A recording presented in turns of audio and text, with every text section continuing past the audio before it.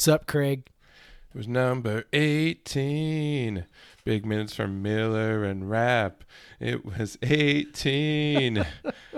Noah Williams with the trap. Oh, 18. CJ and Bonton put him away. Okay, that's my Alice Cooper impression. Love it. Love it. Dude, are you still floating like I am? Yeah, it's great, dude. And what I was referencing, only the 18th time WSU has ever beaten UCLA in basketball. So That's not very many. even if UCLA is not the UCLA of old, it's always a big win. Yep, don't care. And especially in such a fashion, was fantastic. Before we get too deep into that, I'm Craig Powers. With me is Jeff Newser. Hello. This is Podcast versus Everyone. Hell yeah, it is. Welcome. Victory podcast versus everyone. Yeah, basketball victory edition. Basketball victory, happy beer edition. Yeah. It's very exciting. Okay, so I mean, I'm sure we'll get into the, I don't know. Am I totally cutting you off right now? I'm just like so excited. Go for it, man. Okay. So one of the things you mentioned to me when we were chatting, I don't know if it was today or yesterday, but it was just this idea that for the last, 5 years, there have been moments where the team has, sort of jumped up and done a thing.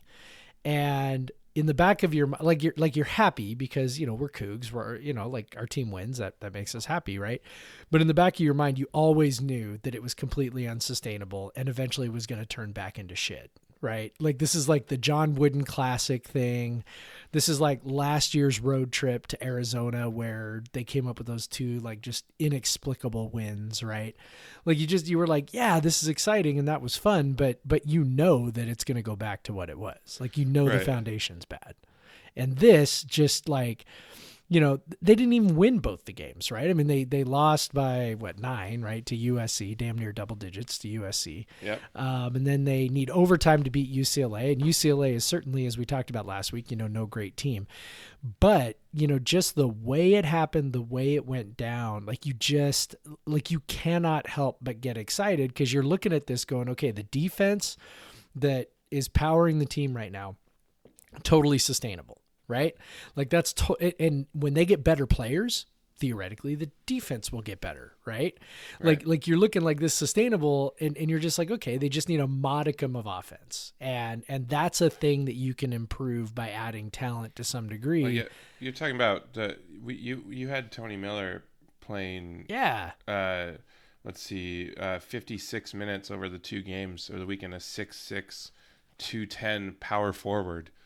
And the way they held both UCLA and USC well under a point per possession, and both who have front lines that are 6'10", 6'9", big dudes, 250 type dudes, and against USC, Pollard was out for most of the game, and Miller had to step in, and then they just couldn't get him off the floor in the second half. Because he was playing so well against UCLA. So you're looking at when you're talking about when we have better players, yeah.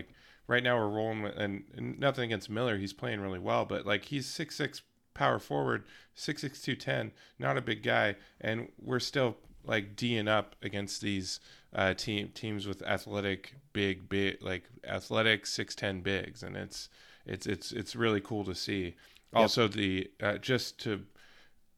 just to watch the way Smith coaches a game, and we can get into UCLA. I thought we should probably get into UCLA first because it's more fun, and it's more recent. But man, that we are and so is Coach Smith, the biggest haters of zone. And Smith is no fan of zone, and we know it, but. Man, switching to zone against UCLA completely changed that game. They were getting torn apart by Chris Smith and to a lesser extent Prince Ali just in one-on-one. And because Chris Smith at a 6'9" wing, yep. And basically a future NBA guy from what he's played the last couple games, he definitely is looking like he's headed that way. But yeah, him in foul trouble helped too, but UCLA had no idea what to do, and it was different from the zones we would see when Ernie would switch to some junk zone, because there was effort. Like the three at the top of the zone were trapping, they were pressing the ball, they weren't giving up open looks, and the two in the back were just busting their ass, and they were busting their ass to get rebounds too, because obviously rebounding in the zone is difficult. But they were guys like Noah Williams were just jumping up, just doing whatever they could to get their hand on a tip or whatever, just to knock it over to their teammate. And it was crazy to see a defense that we've you and I, obviously not on this podcast as much, but last spring we did, just much maligned type of defense, and just to see it be, especially when you throw it in as kind of a one-off, just to work so well and I think it's because of the way that Smith has instilled defensive effort in these guys, because if zone does not work, if you're not working your ass off like you're playing a man defense, like it doesn't work. And they were busting their ass. Like, yes, they were trapping the ball. They were like, you would think that the way they were running that zone, it looked like a team that ran that zone all the time. And it's just because their effort was there, and they were creating turnovers, they were creating tough shots, they were putting UCLA, really all UCLA could do was hope that their bigs could hit a fadeaway 12-footer, and they did a couple times, but they missed quite a few of those, and otherwise they were forced into shot clock violations. They were forced into deep threes or deep twos that that were contested. Yep. Like it was crazy just how well it worked. And it was a stroke of genius to move to that, because they could have stuck with the man, and they probably would have lost. Like, they probably would have fouled out a bunch of guys, because you had CAJ Ellaby was in foul trouble for much of the game. Your other bigs were kind of getting they were starting to get pressed. Smith in particular was really starting to press them, and the zone kind of took him out of the game to a point when he was in. Like, yeah, he had that 12-footer, but that was all they had, and yeah, it was just crazy to watch, like a team that plays man all the time just transition to a zone so smoothly and with so much effort. It was so cool.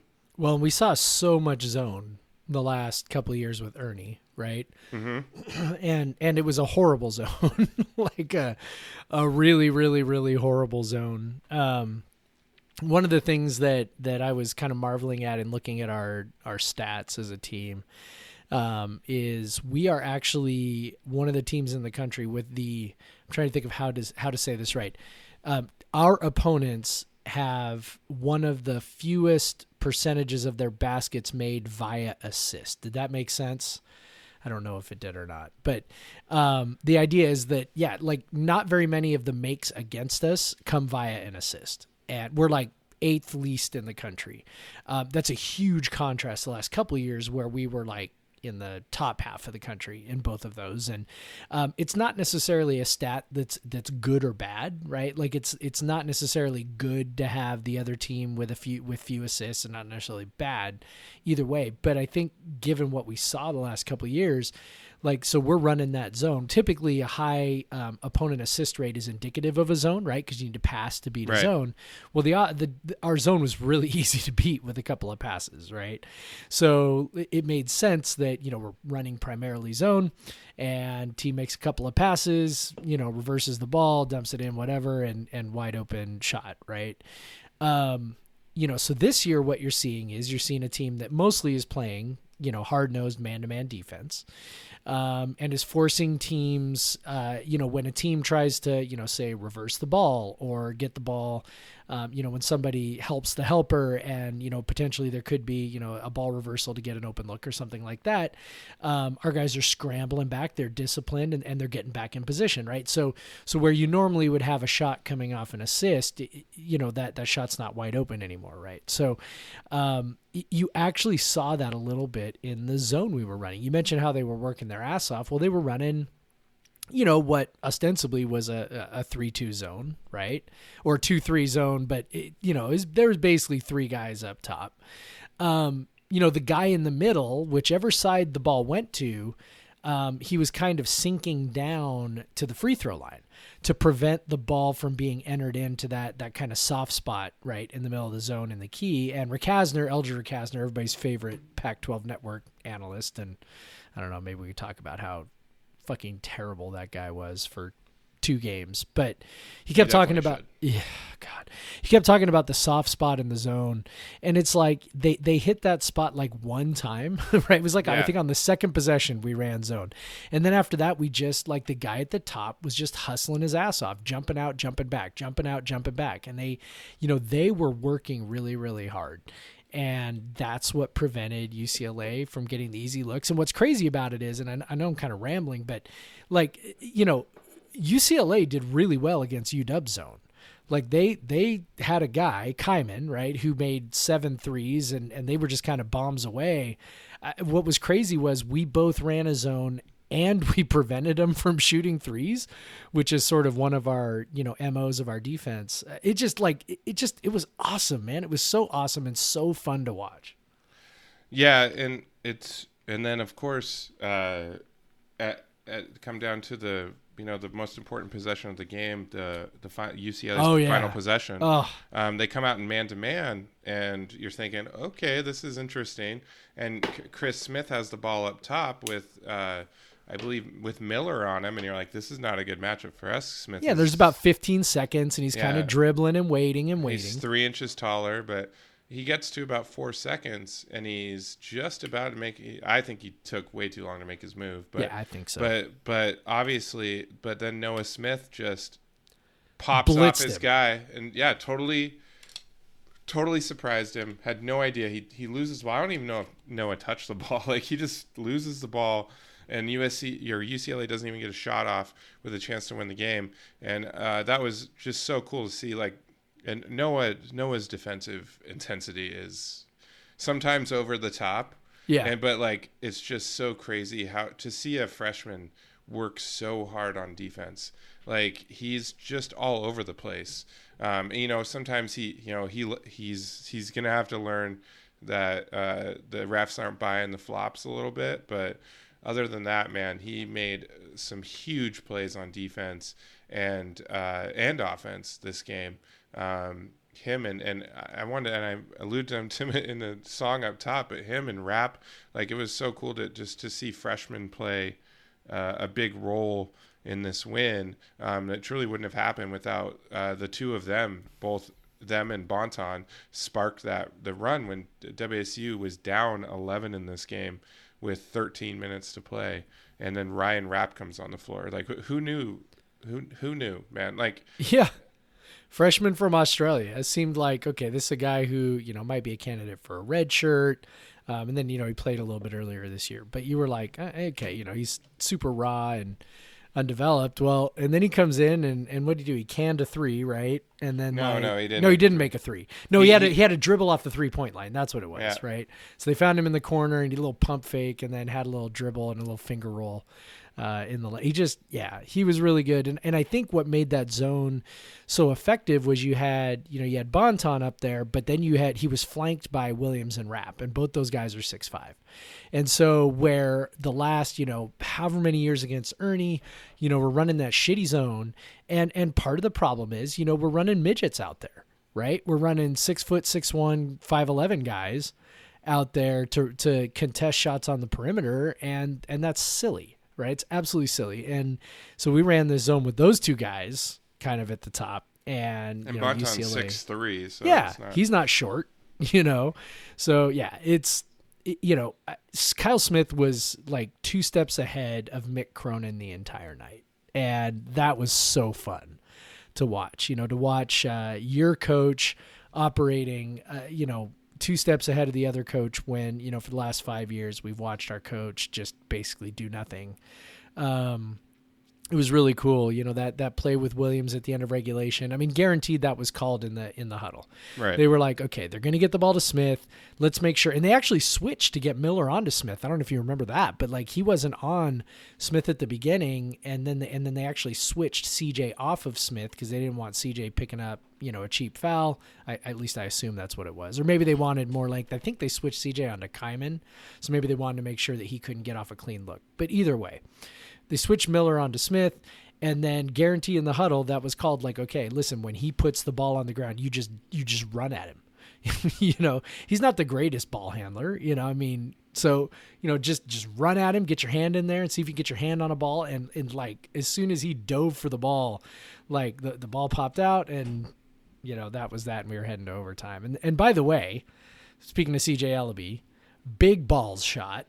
Oh yeah. Big balls shot. Speaking of a hell of a set they drew up. Yeah. CJ inbounds to Bonton. He fakes a handoff to Rapp. Dribble drive, draws the defense, kicks out to Ellaby, and Ellaby needs the three. 20 seconds left, buries it. When CJ up until that point combined on the weekend, I believe was 5 of 33. Yep. Until he hit that shot. So bad. bad. USC and UCLA combined until he hit that shot, and then he had a layup in overtime. So he ended up 4-13 in that game, but he was 2 of 11 against UCLA, 3 of 22 against USC. So you got to think, like, how much confidence do you still have at that point? And he just, they draw the play up for him. I loved it, and he buries it.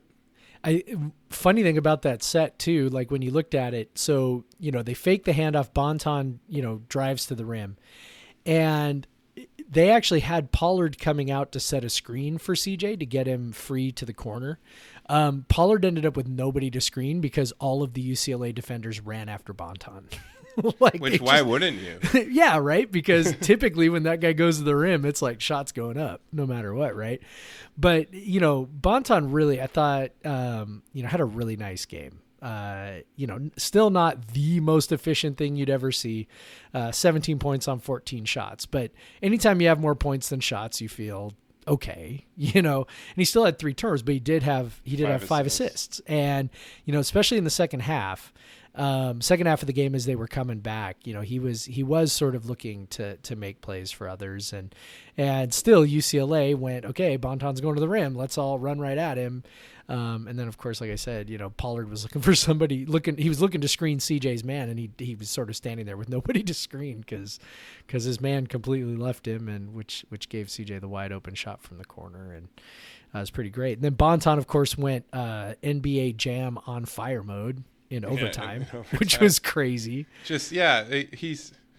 I mean, obviously they start well, but he starts with a little turnaround in the lane, and then those 2 just up against the clock step backs off the dribble, like we're just crazy. Like there's a type of shots that he's been taking that drive you crazy all year. Yep. But in the biggest moment, he buried him. Like it's like, all right, man. Like this is why Kyle Smith lets him shoot, because this is probably what they see in practice more often. The guys hitting the shots. Gotta assume. Yeah, and so it was cool. You kind of were hoping, you watch this guy slinging all year, just slinging everything, that this would come through in a big moment like that. But he was actually up until the last 2 minutes of the game, he kind of reverted back to of regulation after he had been distributing in the comeback for about 10 minutes, just being kind of waiting for his shot or finding for others. He kind of like went into hero mode, and that's how WSU kind of found itself in a deficit, needing to come back with that 3 at the end by Ellaby. But then he kind of stayed in hero mode for the overtime, and it worked out because he also came with that huge block that on I think it was Jules Bernard. He swatted. Apparently he and Ellaby played on against Bernard and in AAU, and so it was a real, they wanted to beat Bernard that was a big thing for them.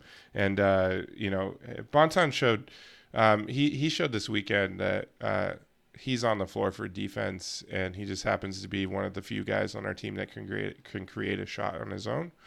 But his defense was impressive, and then his offense, finally came through to help deliver a win. Yeah, it finally matched, right? Yeah. And people have been saying, we get these comments on Coug Center about Bonton, and look, we've even expressed, right, some frustration at times with his loose nature in terms of shot selection. But we've talked about why it is that he's probably allowed a little bit more of a free reign than we all would like, and I know fans kind of get frustrated. They're like, well, why can't he just take a better shot? And it's like, okay, but somebody's got to shoot it, right? And early in the year, the offense was ragged, right? Like just like the sets were bad, and everything was just not very sharp. And so at some point somebody just had to kind of put the ball on the ground and go take a shot. And that was Bonton, and that was Ellaby, and that was it. And I don't think we've fully come out of that yet. I don't think so fully, but I do think it's gotten quite a bit better. I feel like our offensive sets are better. Things are a little sharper, a little crisper. And I think that's part of what you're seeing with, Bonton, getting some assists. And I do think they're falling into some bad shots still. Ellaby obviously, forced a ton of shots against USC. I'm sure we'll talk about that game, but, that crazy, terrible shooting game he had there, forced some shots that were definitely not within the offense. But I feel like at this point, when they run the offense, they typically can get some okay shots. And now some of that's going to be depending on the opponent.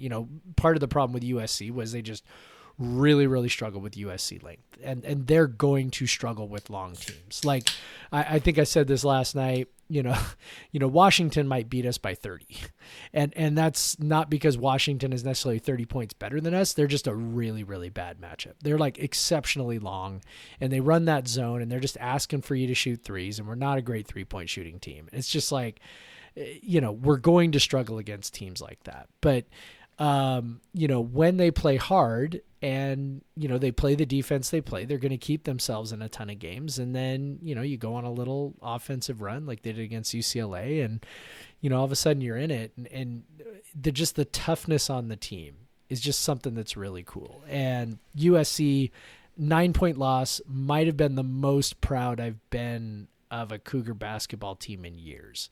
They just fought so damn hard. And with the injuries they had and everything else, they just could not. Ellaby not being able to. Yeah, Ellaby couldn't have shot. I mean, if Ellaby has a normal night, they probably win that game, right? So, all things, put together, the foundation's in the right place. And there are, if they can add some offensive talent, some of this talent's going to mature between this year and next year. And, they're adding a couple guys, and, they've still got a scholarship to play with. So, if they can get the offense looking a little bit better, the defense is going to be what it is. You can see the building blocks for something that can turn into something where we didn't see any of that for 5 years. Like there was maybe Ernie's first year. I kind of talked myself into, okay, like there maybe, all right, I think I can kind of, and then, it was 4 years of garbage. So yeah, it's exciting.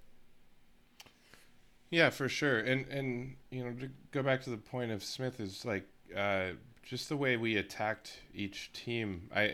It seemed to be a point of emphasis to attack the offensive glass against USC. And then against UCLA, it was more, let's get back on defense. And so you see against UCLA, they only got 6 offensive rebounds, only 15% of the chances. But against USC, particularly in the first half, they overall got 20 offensive rebounds, 33% of the chances, which is more along what they normally do. But UCLA, they obviously saw something like, hey, this is not worth our time, because you saw guys crashing against USC, but UCLA, no. So obviously there was something Kyle saw that like maybe I think probably UCLA's guards a little bit better than USC's guards, maybe pushing the break. So maybe he saw that. I don't know.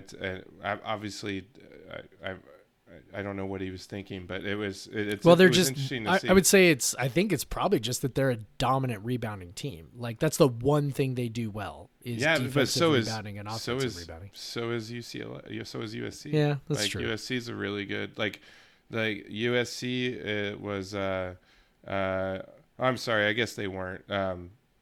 They had been. I think they had a really bad weekend in it. But UCLA 17th nationally in defensive rebounding percentage. Yeah. So, but they obviously just we're not going to get them. So let's not even try. And that's a pretty typical of Mick Cronin teams. That's his teams at Cincinnati. They lock down the glass and they lock down the defensive end. But yeah, this is. Coming into this weekend, we kind of thought USC would be we knew USC would be the tougher one. Yep. Onyeka Okongwu was just superlative. We had no answer for him. Like we had nobody to guard him. He's a lottery pick in a couple months. And, yep. And we just don't have. I think the funny thing is I think Miller was the one that gave him the most trouble, especially which is funny. Especially offensively. Like when Miller had the ball, he was frustrating Okongwu. Like it was pretty funny. It was funny. It was funny. Our 6'6" Division II transfer is pissing off this future lottery pick. But overall, Okongwu was the very clear difference in that game because outside of him, USC was having trouble scoring, and outside of shots that he was setting up, obviously their bigs are what drove that. But you take out Okongwu or you kind of level off Okongwu and our best scorer Ellaby, and that game looks different. But Ellaby was obviously just had a miserable night. You could see early on something that was, if we just want to transition to USC, maybe take a break and then we'll go into USC, or do you just want to roll with it? Yeah, we can take a break. Take a break and then we'll talk USC.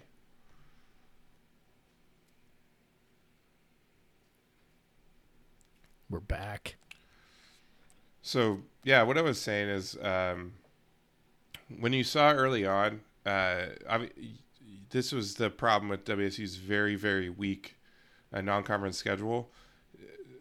They were clearly kind of bombarded by that. They were shocked at the level of athleticism that USC had, particularly when they had when WSU had the ball.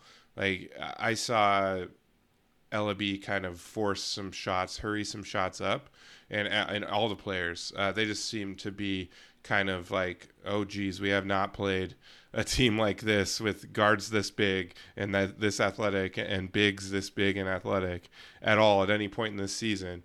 You haven't seen they've seen some shot blockers, but definitely not at the level of Okongwu and the rest of the guys down there like Rakicevic. It was definitely because USC jumped out pretty quick at the start of that game, and WSU had to adjust. And I think that's what you were talking about with the effort that they put in. It looked like USC was going to run away with that game early because they were just dominating. WSU had no answers on offense, and then USC was kind of scoring pretty easily on defense, or when WSU was on defense. Even though Pollard got knocked out, Pollard's our only true big, and in terms of size, and he gets knocked out very early, and sent to the hospital, and then comes back miraculously at the end. So he gets knocked out very early. So you're with Tony Miller, playing the 4, Jazz Kuntz. Digging in there, you had Markovetsky getting more minutes than he's typically used to, and having a hell of a time guarding Okongwu. That was not a good matchup for him. That's pretty funny. Yeah, he had no. It was that no was a chance. struggle. Yeah, and once USC saw that, Markovetsky was not long for the game. Right. But yeah, but they fought. Man, Rodman logged 19 minutes in that game.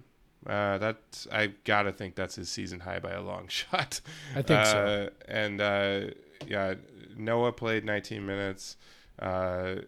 It was just they had to do it, and it really the offense was the issue, particularly the shooting, and particularly Ellaby. Just 2 of 14 on twos, 1 of 8 from 3. 1 of 8 from 3 was probably the real dagger. We expected there to be real tough sledding inside, and he didn't have. Most of his 2-pointers were contested or difficult or anything. But the funny thing is, of course, our 6'6", 210 pound power forward Tony Miller was 7 of 11. Yeah. In that game, but what can he do? But yeah, so that was just a tough game for CJ.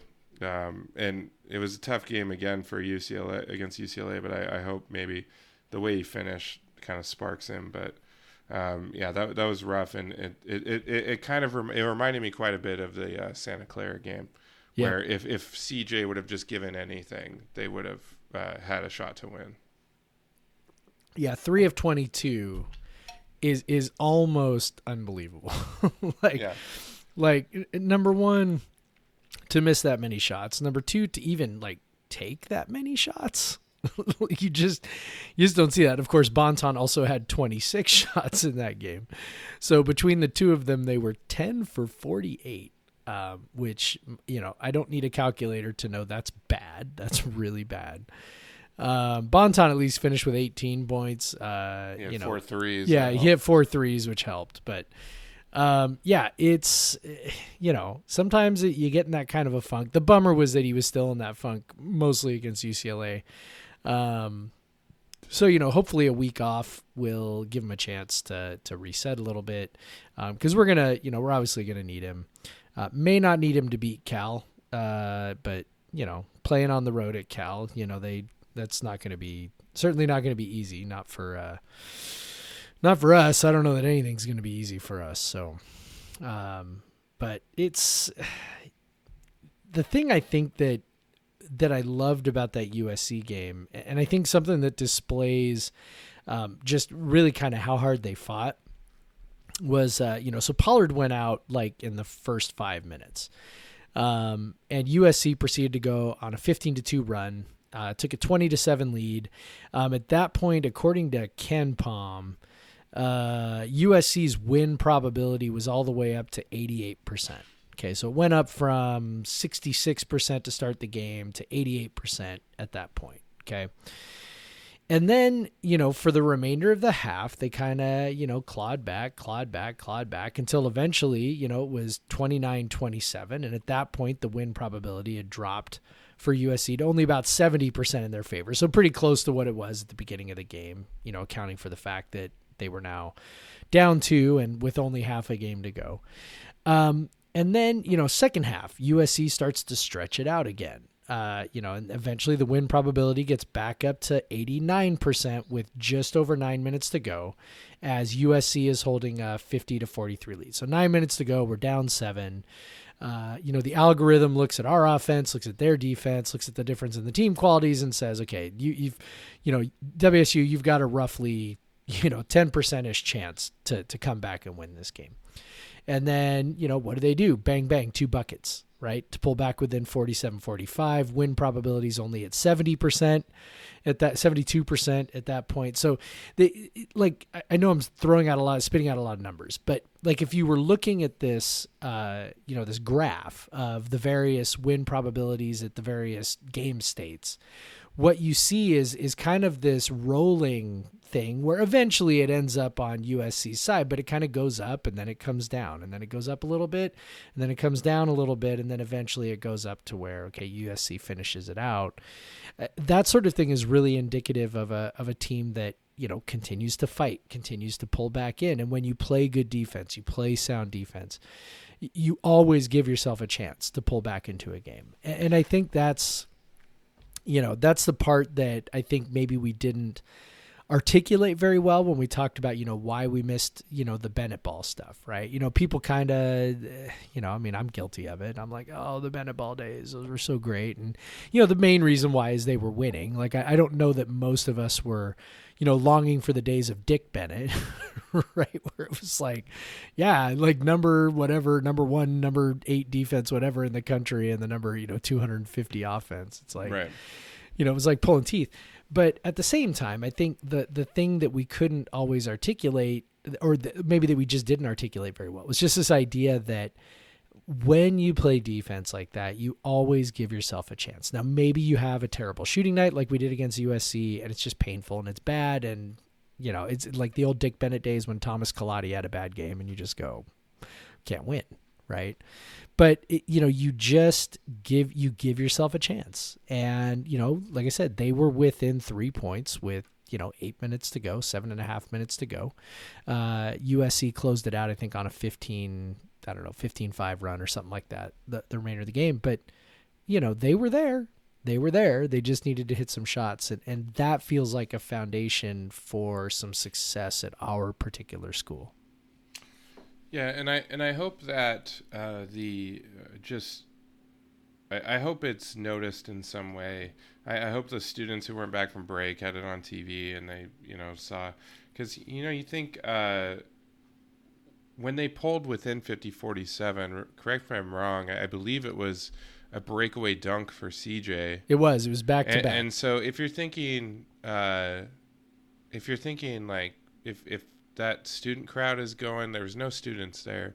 Right. If you have a student crowd going, just the energy in that building, just to be able to provide that home court advantage that we don't really seem to have, like, especially right now. I mean, I'll give credit to the locals, because there was 2,500 people or something there for UCLA, which they obviously let them fill in kind of general admission in some of the student seats, so there was people there, but it's just not the energy that the students bring, obviously.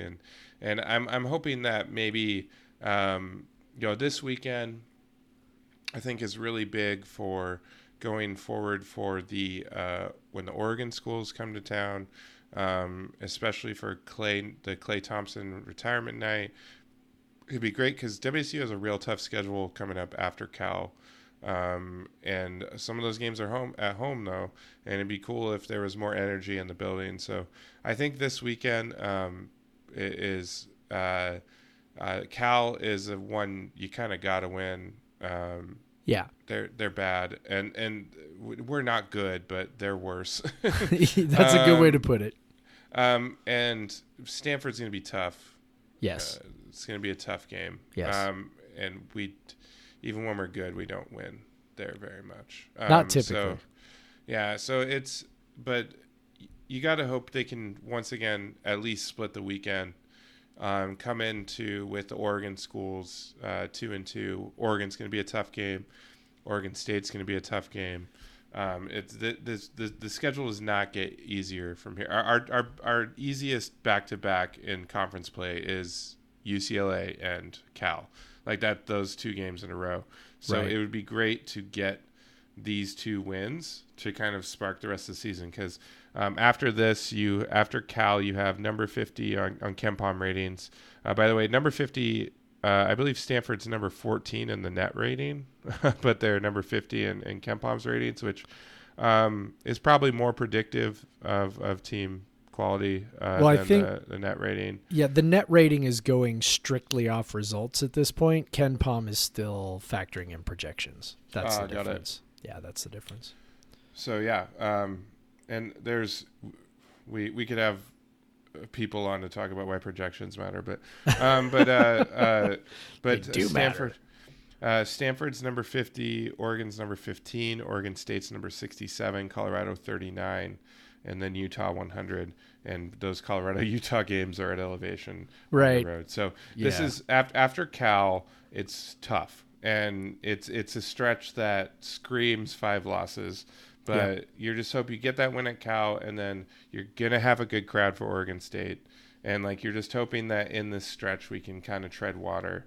Actually, but there's not a lot of water. You're gonna have to tread water a lot. It's tough. Like the the conference is better this year. WSU is a lot better. So is everyone else. Yeah. I'm gonna keep saying it. I'm gonna keep saying it because there's gonna be a point we're gonna lose some games and people are gonna freak out. And I just like look, the Colorado, Oregon, Oregon State, Stanford are all better than they were last year. And WSU is also, but it's still tough. But anyway, so coming up, maybe talk a bit about this weekend. We talked about Cal. They're 194 in KenPom.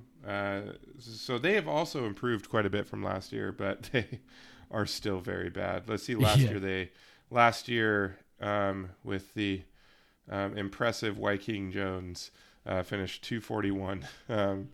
But with Mark Fox, they've ticked up to 194. So good luck to him on that rebuild. But right. But yeah, they are a slow-paced team. They shoot threes. They have some shooters, but they don't shoot very many threes. They give up 3-point shooting, but that doesn't really matter to us. They don't force many turnovers, and they do turn the ball over quite a bit. They are not a very good rebounding team. I could see us dominating that. They're not very good. Bradley's their best player. He's pretty good. He's a guard. I guess guard, kind of wing. And he's definitely going to shoot the bulk of their shots. And but I feel like we have the guys to defend him. So there's not a lot to defend outside of that. They don't have size that's going to kill us.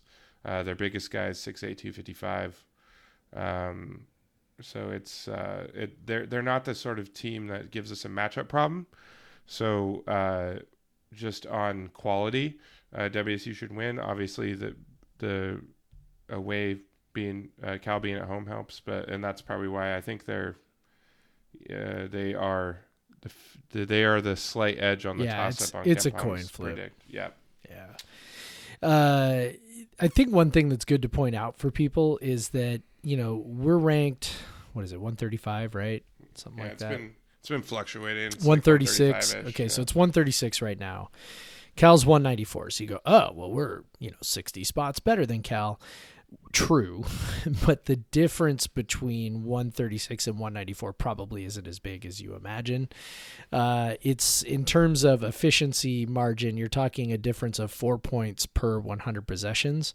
So against an average team on a neutral floor, you would expect over 100 possessions for WSU to be 4 points better than Cal, right? And so in a regular game, maybe in a regular game, you're talking like 3 points, right? Because Yeah. you're talking 70 to 75 possessions for us. So you're talking maybe 3 points on a neutral floor, right? Against an average opponent. Well, okay, so it's not a neutral floor. You're playing at Cal. So that's how you end up from, well, geez, we're 60 spots ahead of them to Pomeroy projecting a literal 50-50 coin flip on this game. So what I do like is kind of what you were talking about, that they're not necessarily strong in ways that they give us a lot of trouble. They turn the ball over a bunch, which is always good for us. They're not a real strong offensive rebounding team. They're also not a great defensive rebounding team. And those are really, for us, kind of the two key factors. They don't force really any turnovers at all. They're one of the worst teams in the country at forcing turnovers. So they're not going to necessarily push us into something uncomfortable as far as taking care of the ball. So I think it matches up well for us, particularly to have a really good defensive game. Now, it might be ugly. It might be the kind of game we win, 55-50 or something ridiculous like that. But I like our chances. I know Pomeroy projects it as a coin flip, and maybe I'm just, still, flying high after beating UCLA. But, I look at this game and I don't know. Like, I don't see the ways in which Cal, is set up to give us much trouble. Now, Stanford, on the other hand. Yeah, that's different. Stanford. That's really different. Stanford is playing defense, and that's their calling card. They are playing defense. They are forcing tough shots. They don't give up many, open threes.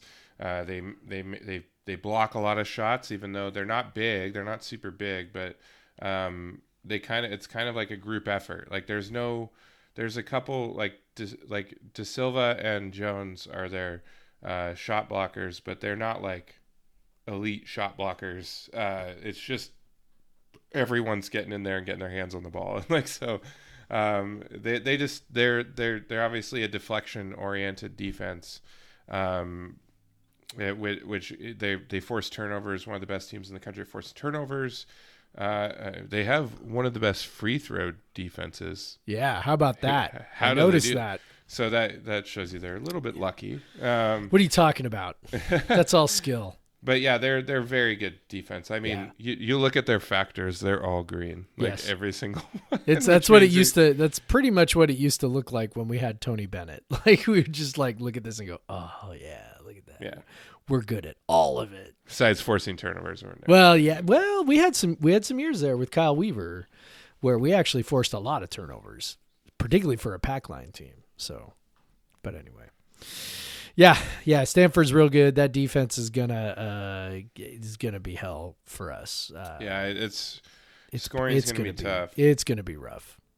So. But the other way, WSU should be able to clear. Like when WSU is on defense, they should be able to play good defense. Like there's not De Silva is a great player, but who's probably gonna be a tough guard.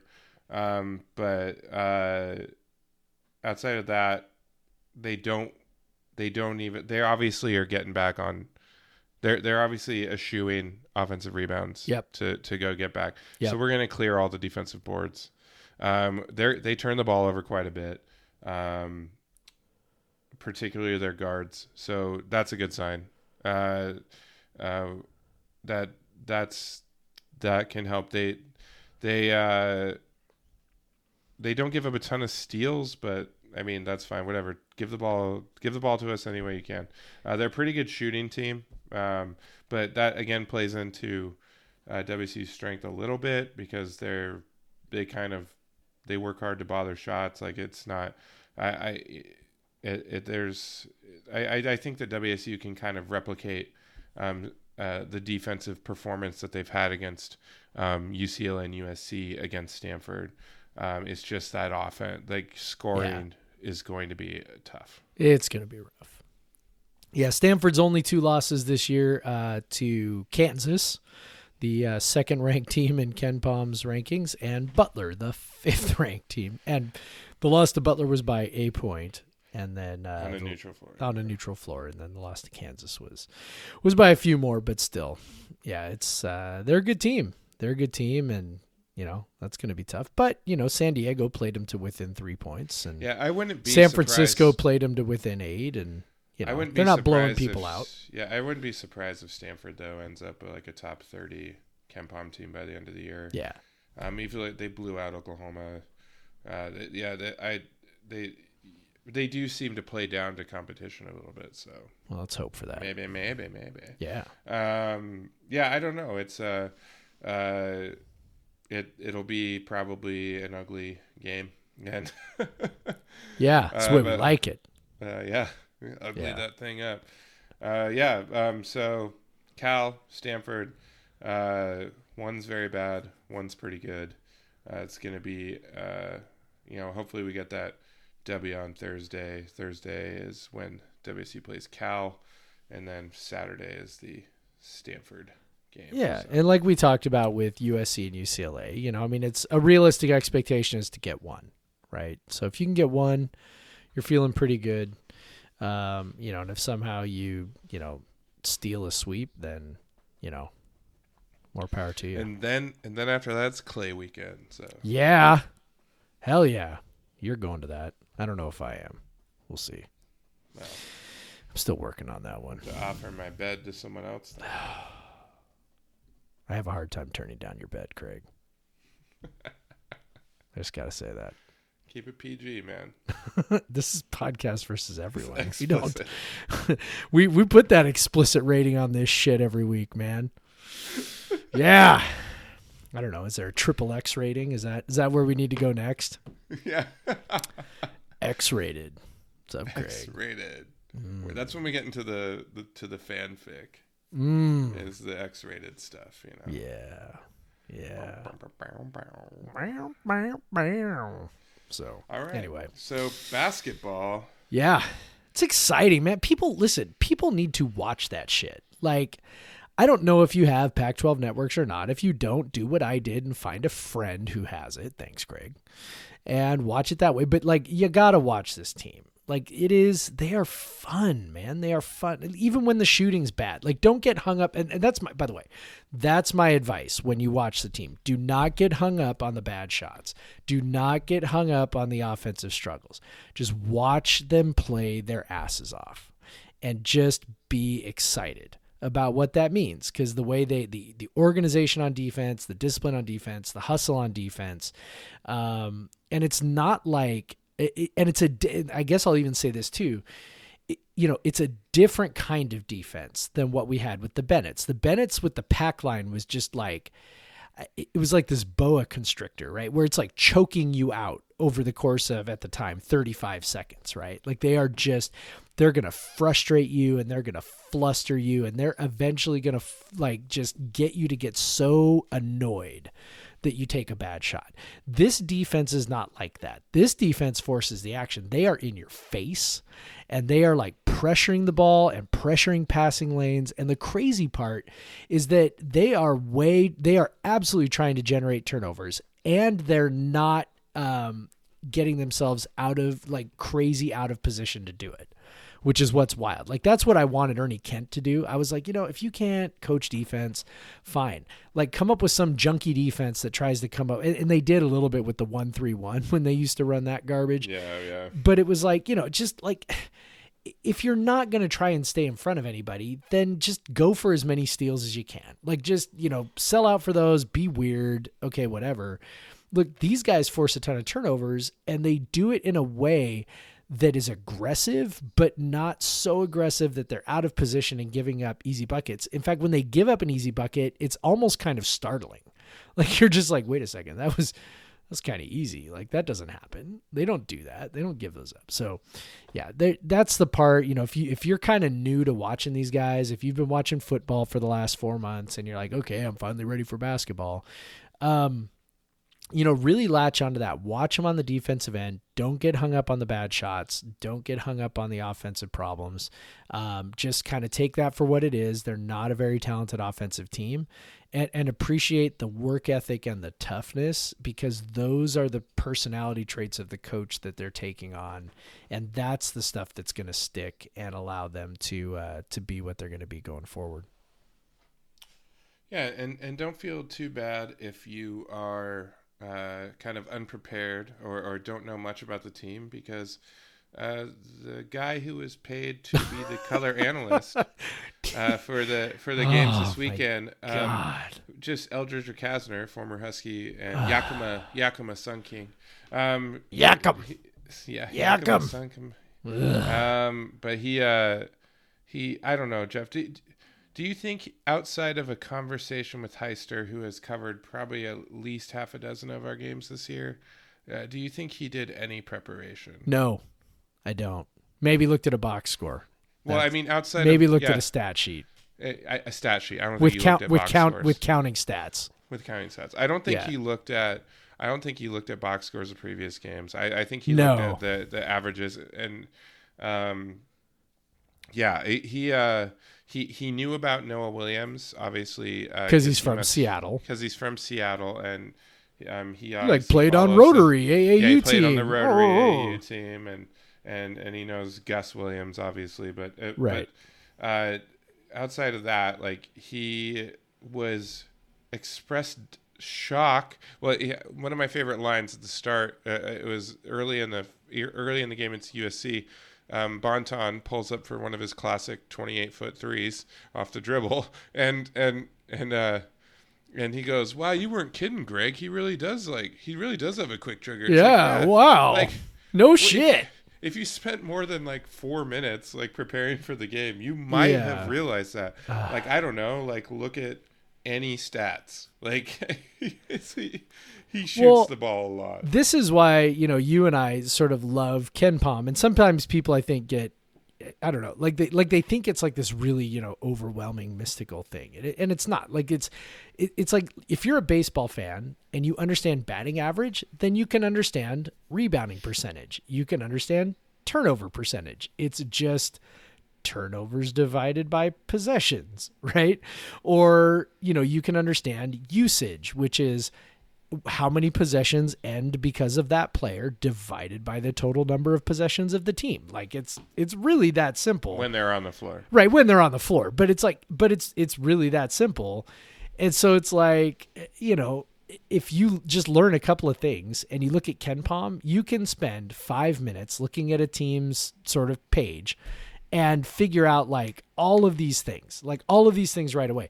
If you knew anything about KenPom, and you knew and you looked at our team for 5 seconds, you'd be like, oh, wow, holy shit, Bonton, that dude takes a ton of shots and he's not very efficient with them. And you could do that without even having watched him for a minute, right? And yet here we are listening to Eldridge Rakasner, who, apparently did not watch anything.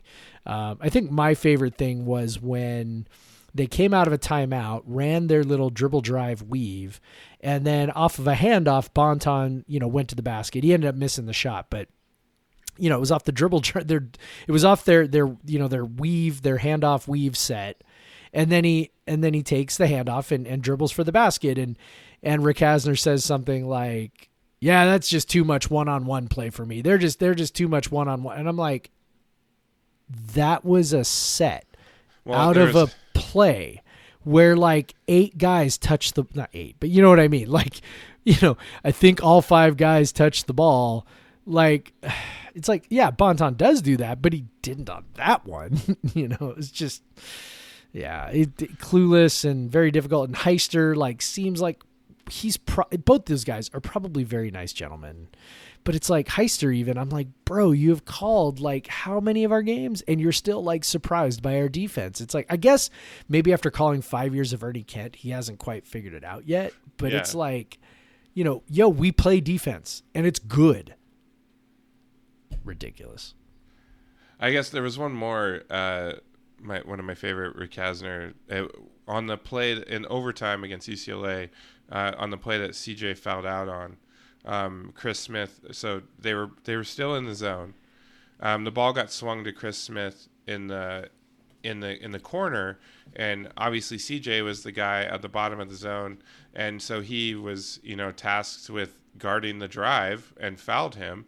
And Rick Hasner goes, "See, that's why they shouldn't play man to man on them. They like," and it was like they weren't playing. They weren't playing man to man. But even in a zone, you end up with one-on-one like responsibilities. That does happen. That tends to happen sometimes, and so it's just like, man, like that wasn't really what I would like.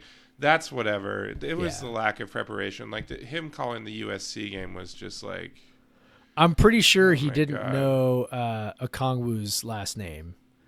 He kept calling him by his first name. Or maybe he was his friend. I don't know. Either way. Maybe he also at one point said Machiavetsky. Yes, that was a good one. It was funny. It was right after Heister said Markovetsky. Right. He said Machiavetsky. Like, yeah. You're just like, you're like, you got one eye on the sheet like thing. It's like, yeah. Dude, I know. Come on, like I'm able to write 400 or 500 words to preview a team in 20 minutes because of KenPom, and and then I'm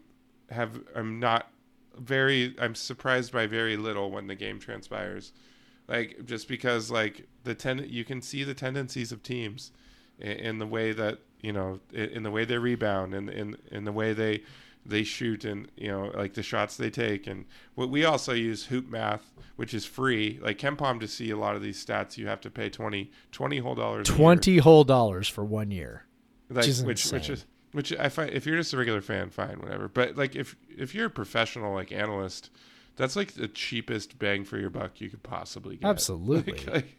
I mean, for me personally, like I wouldn't know what to do without it. Like it makes me sound smarter all the time. Oh yeah. And like then, we're like, hey, this team is good at rebounding and blah blah blah blah blah blah. And it's like it's just looking at the numbers, But if you want to dig a little deeper, there's also another really cool site called hoopmath.com. Yes. And Hoopmath is great. Hoop-math.com. And the stats there basically tell you it breaks down shots at the rim, two-point jumpers, three-point jumpers, putbacks, things like that. So it kind of gives you it gives you an idea of the type of assisted makes, unassisted makes, things like that. So it gives you can figure out what a player is based on if they're taking unassisted. Like you look at Bonton, like I can pull it up real quick. Like Bonton, he only takes or Ellaby, only 4% of his 2-point jumper makes are assisted. Right. So obviously he's a creator. Only 59% of his threes are assisted. 56% of Bonton's. Those are actually really low numbers. It's very Super normal low. to have assisted threes. Like it's very normal. Like because if you look at like Jazz Kuntz, every single one of his three makes have been assisted. Like he doesn't put the ball on the floor to take a shot, and if he does, he's not going to make the shot. So, right. So yeah, it breaks it down into their field goal percentage on 2-point jumpers on shots at the rim. So you can really get, which by the way, CJ's field goal percentage on shots at the rim is 72% right now. So he's doing really well when he gets to the rim. CJ, go to the rim, man. Which we've been wanting him to do more and more all season, but obviously this weekend it was a little tough. But still, like go to the rim. But yeah, so. Hoop Math, Ken Palm, like you can spend 20 minutes on these two sites and have a really good idea about what a team does and what their key players do. Yep. And you saw a guy this weekend that just clearly didn't take the time to do it, which is kind of frustrating. It's like you're covering this one team for 2 straight games over the course of 3 days. Like, why are you just relying on a conversation with a play-by-play announcer who's covered them like 6 times, like, and who isn't really tasked with analyzing, more just tasked with observing? So it was kind of frustrating. It was very frustrating watching the USC game, like him just being shocked at things that could happen, like things that you would take 5 seconds, watch the team or whatever, or just watch one game. I don't know, like take the time to watch one game. I don't know. Yeah, like, it was whatever. Pretty clear he hadn't watched any games, like not even a minute. like not even 1 minute. not even. And that was the thing. Like I'm like, okay, you're a former player, I get it, you might not be into the numbers thing, whatever. And again, I think it's silly to think of it that way. It's always put in, stats are for nerds. It's like, numbers are for losers. Like it's not about trying to be like, look at the numbers and say, this is what it is, or try to be, like, it's not a Moneyball thing. This is just like, I mean, it can be, but what we are talking about is just using those numbers to give you inform you, right? Because you may not be able to.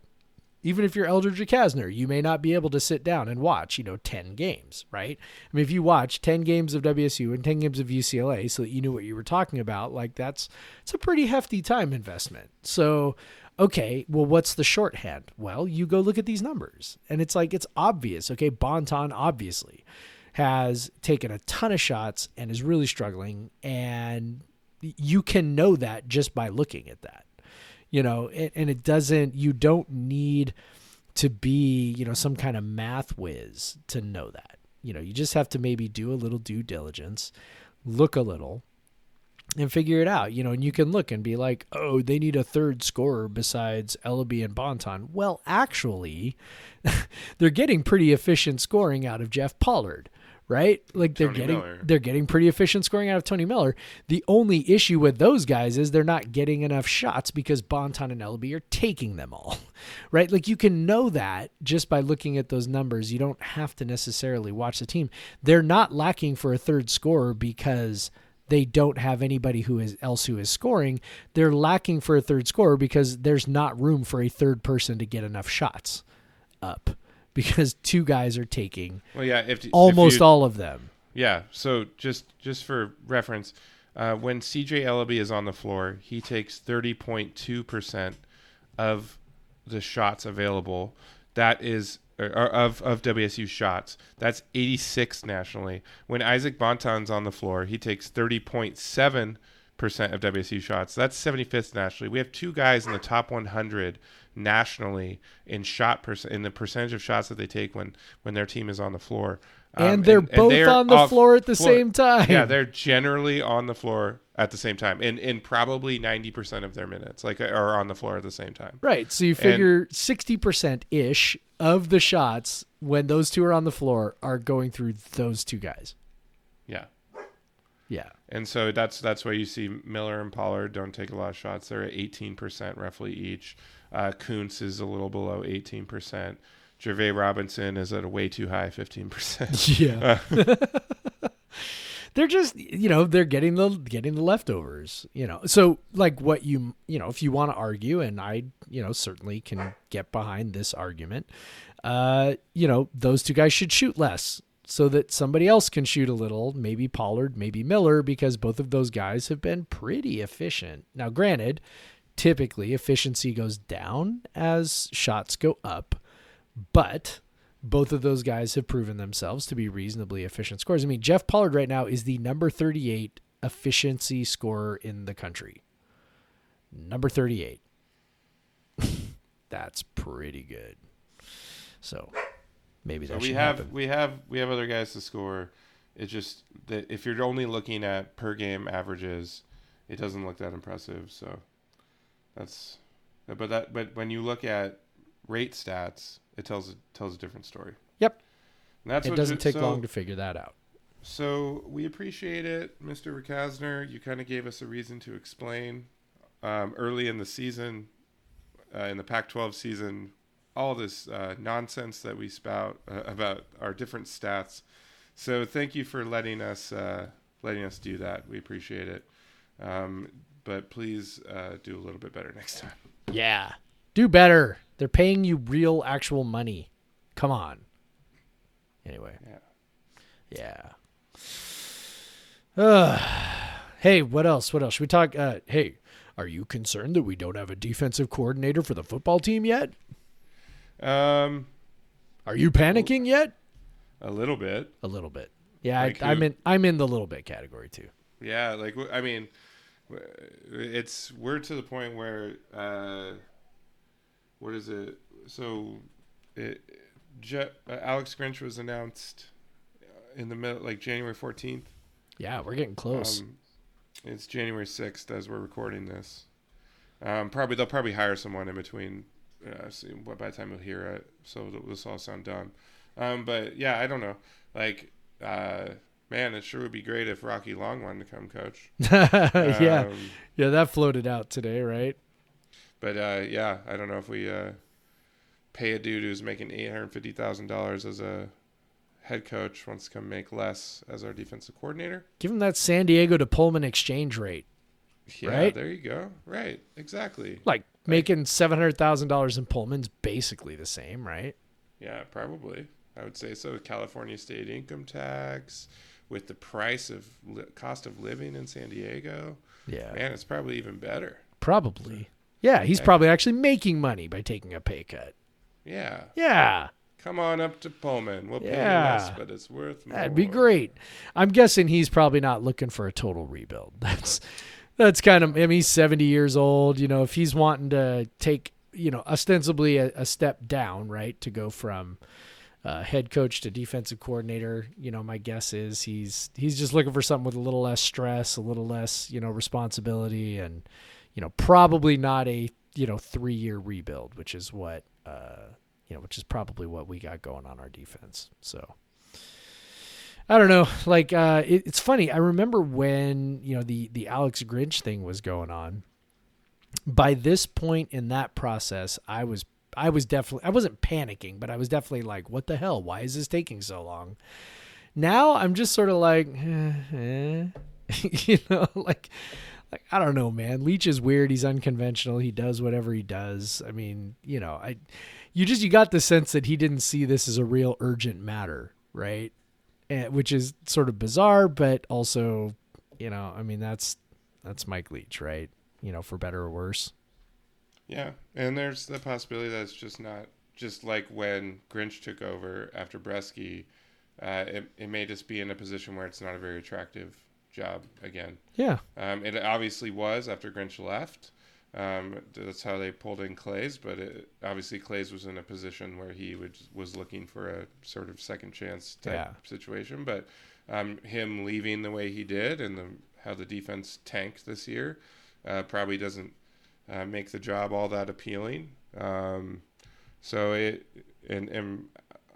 don't know, like it seems like everyone needs a damn defensive coordinator this year, and so even some of the names that float out, like Jim Levitt or whoever, it's like we had no shot at him given the other position. I mean, USC is looking for a defensive coordinator, so if there's someone that wants to live on the West Coast and wants to coach defense, they're probably not going to want to come to WSU over USC. Probably not. So probably going to be some rando somebody we've never heard of before. Position coach at Missouri again or something. I think the only thing that would disappoint me would be if they elevated somebody off the current staff permanently. So if it was Bellantoni or McBath or whatever, I think that would disappoint me. Anybody else, I'll probably go, okay. Yeah. I mean, at this point, in particular, because he kind of has a proven track record of not being a very good defensive coordinator. Yes. So that would Correct. be disappointing. Just because it's like, maybe he's gotten better, but he's had quite a few years of being a defensive coordinator where he just didn't have good defenses. So right. Yeah, I mean, is he really the guy that's going to turn? And in half a season, did not particularly distinguish himself. And look, I don't know enough about defensive schemes or anything like that to say definitively, whether what he did was good or bad. But I didn't walk away from it going, wow, like that was okay. All right. Yeah. All right. There was none of that. You just there were times where they ticked up a little bit, and there were times where they were just as bad as they always were. And that's not necessarily his fault. It's just to say, I didn't see anything that made me think, this guy, all right, this guy might be the difference maker, might be the guy we need to take us forward. I didn't see anything that made me think that. And so you almost, as a fan, you almost would rather have the unknown thing that might be awesome, but also might be terrible versus the known thing that you figure is probably mediocre. Right. Right. You feel like enough that it's like you just, the intrigue of something unknown is definitely more interesting than, the mediocre thing that you do know. Right. Yeah. So I don't know. I'm a bit worried because it would have been cool if they just landed someone awesome.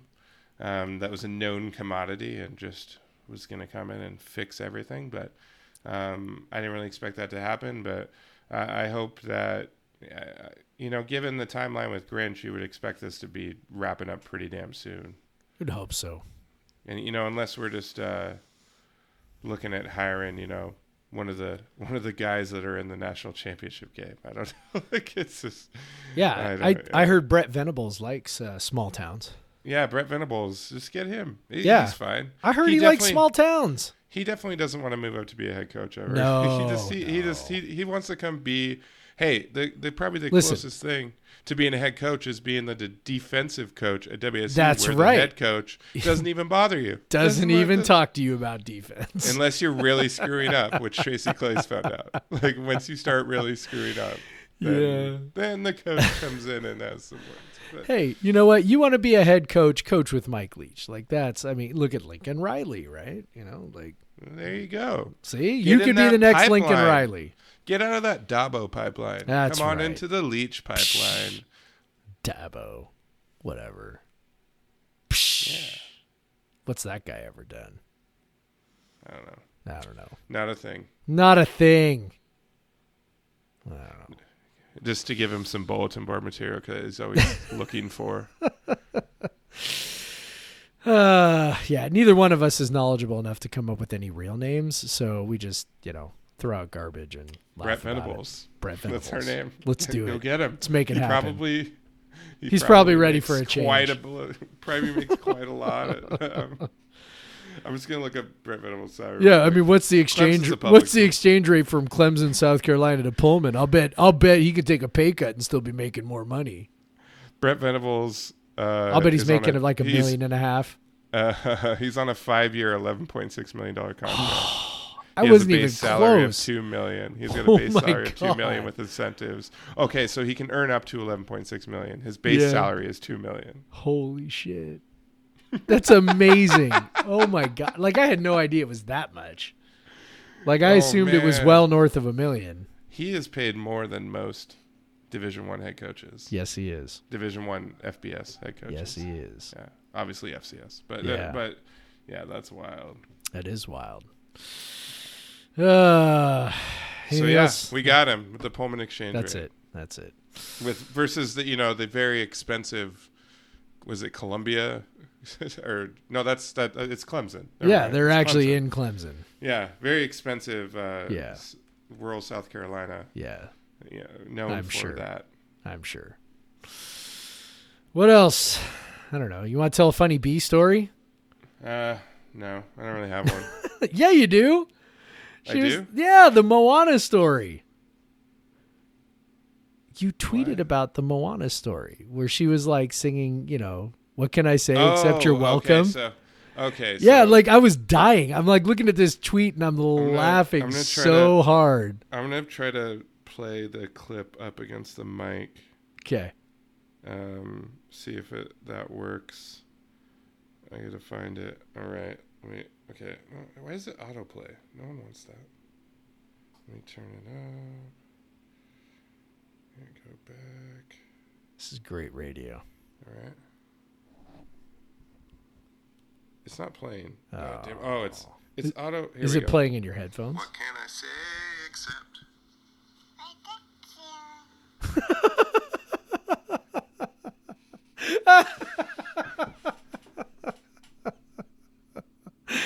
What have you done to your daughter, Craig?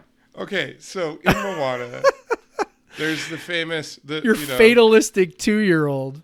There's the You're Welcome song, right? Sung by the Rock Maui, right? And then, but later in the movie, spoilers, they're Moana and Maui are together on a raft, and they're in trouble, and Maui's spirits are down. And he makes a play on his titular song and says, "What can I say except we're dead soon?" And so instead of "What can I say except you're welcome," which is the lines of the actual song, B has now chosen that to say, "What can I say except we're dead soon?" Oh, she latched on to that part. And if you go on my Twitter, at the Craig Powers, I have the video on there. Yeah. And it says, "We're dead soon," with this big smile on her face. Like, your daughter is set to be a philosopher, is what it is. She's gonna go to Wazoo for that philosophy degree. Yeah, she's just like, she'd be like, "Doesn't what is matter, life? We're dead soon. We're all gonna die anyway. What's it matter?" Thanks, Maui of Moana in the movie. Oh, that's perfect. I love it. I absolutely love it. Oh man. All right. Anything else? I'm good. I was drinking a kind of a cool beer tonight. Yeah. It's from Off Color Brewing in Chicago. It's a wild ale which is made with yeast, Off Color's yeast strain, and then they use yeast from 4 other breweries. Central State, which is a brewery in Indiana that I visited, for those of you who listened when I went to Indiana in June, and then Jester King, which is in Texas, Side Project in Missouri, and Allagash in Maine. So I've actually been to 3 of those 4 breweries, so those are all very good wild ale producing breweries, and then they basically they each contributed some yeast and they threw them all into the barrel together, and it's just kind of this golden what American wild ale. Really, it was really nice, really little tart, very balanced, easy drinking. 6%, went down smooth. Very good stuff. And kind of cool how they brought in like yeast from. Apparently, this is volume 2. They've done it before with different. I'm assuming different breweries. So kind of cool to bring some of the best breweries in the country all together. Yeah. And just to pitch some yeast. Beautiful. I had a Meowza from Georgetown. Yeah, I also had double IPA action. I also had a Kirkland Signature sparkling water grapefruit, Ooh. which if you're drinking the LaCroix, that's the pamplemousse version, which sounds way cooler. So, but Kirkland Signature just calls it grapefruit. Yeah. But yeah, refreshing. Yeah, very refreshing. That was my side beer today. Was a sparkling water. Yeah. Good That's work. I'm so sober right now. Oh, and also a funny thing about this beer, the bottle is 250 milliliters. Ooh. Which is roughly 8.5 ounces. So it's a very tiny, cute bottle. It's got Off Color likes their branding with little mouse. So it's got these cute little mice on it. And they're reading a book called Untamed Geese. Ooh. And then by a fireplace with all the logs that say the different breweries on them. And it's a pretty cool little bottle. And it was very small. And yeah. Well, that's just adorable. So I stayed sober on this podcast. That is just adorable. All right. Okay. Yeah. All right. Subscribe. Rate us, all that good stuff. Rate us 5 stars. You can follow Jeff on Twitter at pod versus everyone. You can follow me on Twitter at the Craig Powers. And you can see pictures or videos of my daughter and her nihilistic, pessimistic, fatalistic tendencies. Yeah. And also pictures of my beer. So yeah. Very fun stuff. Yeah. You can decide which one of those two things is more interesting. It kind of depends on your perspective, I suppose. All right. All right. Go Cougs, Craig. Go Cougs.